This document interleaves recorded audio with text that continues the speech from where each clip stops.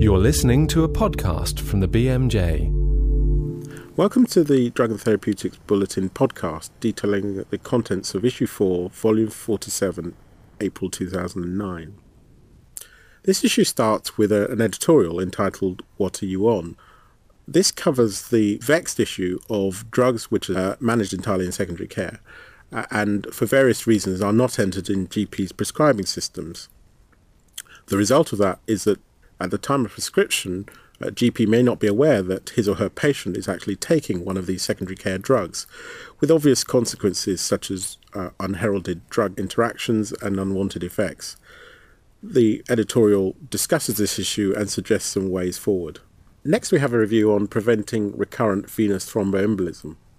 One of the difficulties in assessing a patient who's had an episode of venous thromboembolism is how likely they are to have another event, because that dictates, of course, whether and how you continue their anticoagulation therapy. There is, in fact, a lack of risk predictors in that particular situation, and so the article looks at that problem and suggests some ways in which management can be organised around some prediction of risk. Drospirenone is an interesting substance. It's a new form of progesterone which is included in an HRT drug called Angelique. Lots of claims are made for drospirenone and its advantages over previously used progestins. This article looks at the evidence on Angelique to see whether it's all that it claims to be.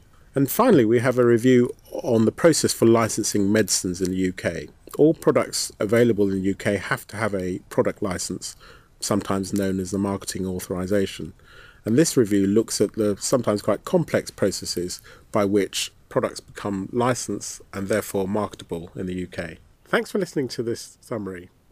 For more information about DTB or to read any of the articles mentioned, please go to dtb.bmj.com.